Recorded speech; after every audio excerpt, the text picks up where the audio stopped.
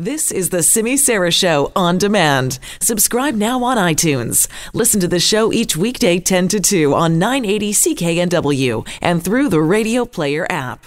There's a new report that is just out over this lunch hour, and it's looking into the factors that led to the overdose death of a 17-year-old boy. Now, he had complex needs. He was moved more than 40 times while in government care, both here in this province and next door in Alberta. So this report was done by the representative for Children and Youth, Jennifer Charlesworth. So let's find out more about this story and, most importantly, what's being done since then. Jennifer Charlesworth joins us now. Thank you very much for being here. Thank you for having me, Simi. Can you tell us about this young man?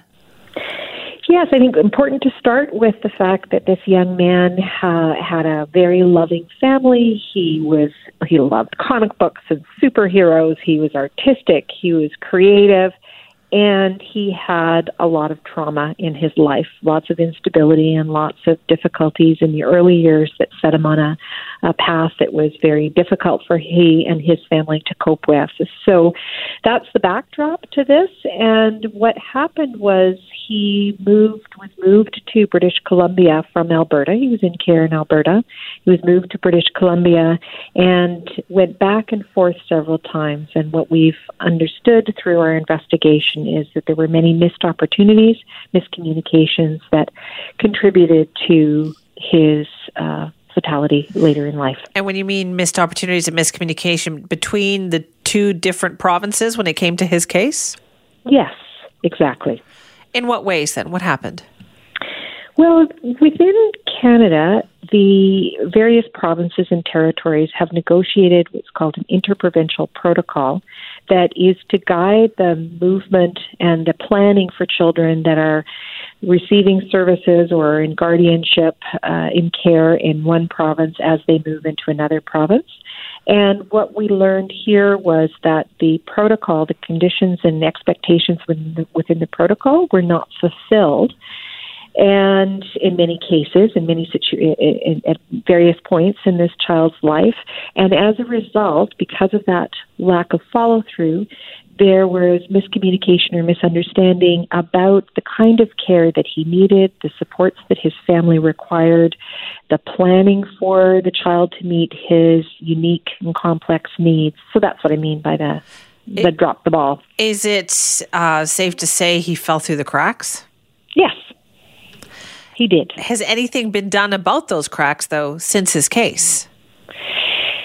I would say no. My hope is the recommendations that we've put forward will bring this onto the front burner again. And I believe that the minister is actually going to be doing a release or media availability this afternoon. So you will hear about the determination that her office and her ministry has made.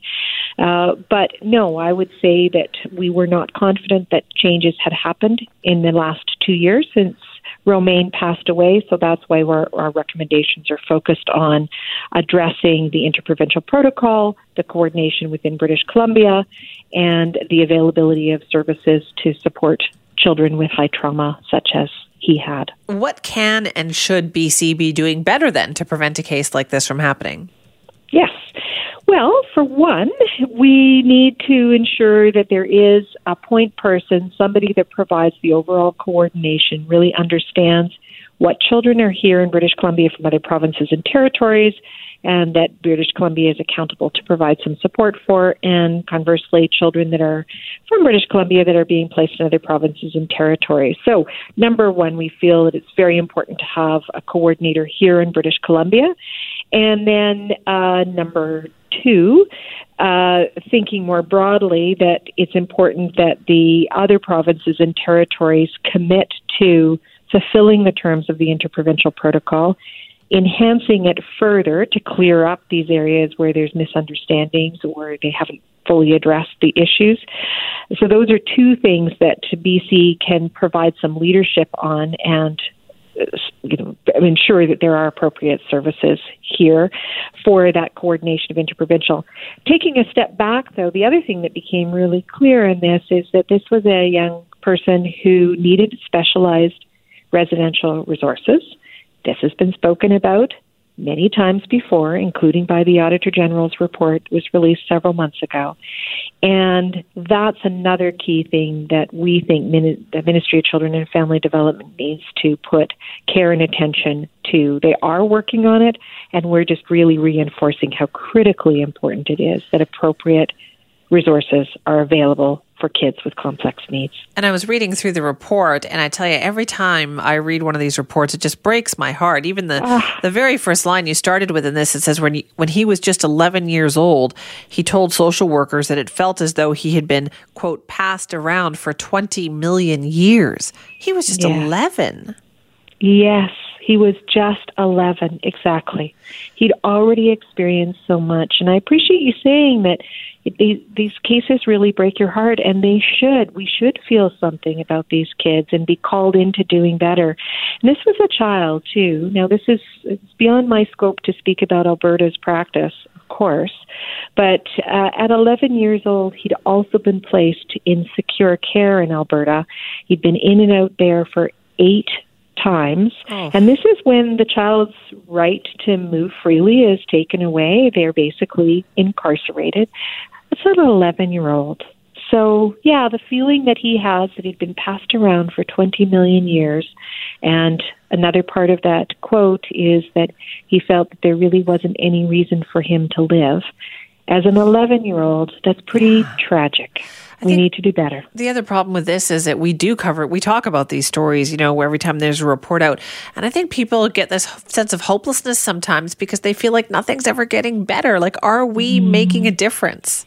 Yes, that's a question I often get as well. Is there really any kind of difference? What is going to be better this time as a result of this? I continue to have hope and confidence that the recommendations that we're putting forward will continue to influence the system, and it will get better.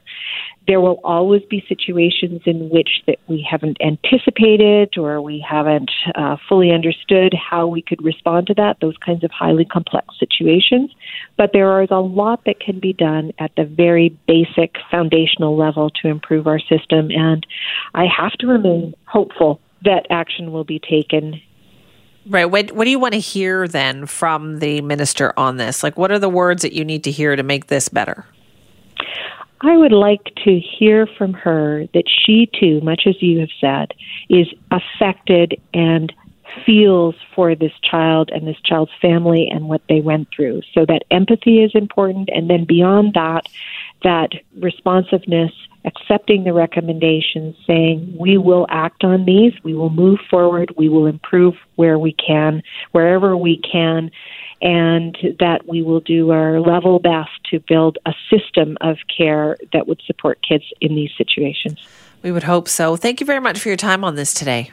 Thank you very much, Simi. That is Jennifer Charlesworth, BC's representative for children and youth, out with her latest report, this one that takes a look at the overdose death of a 17-year-old boy.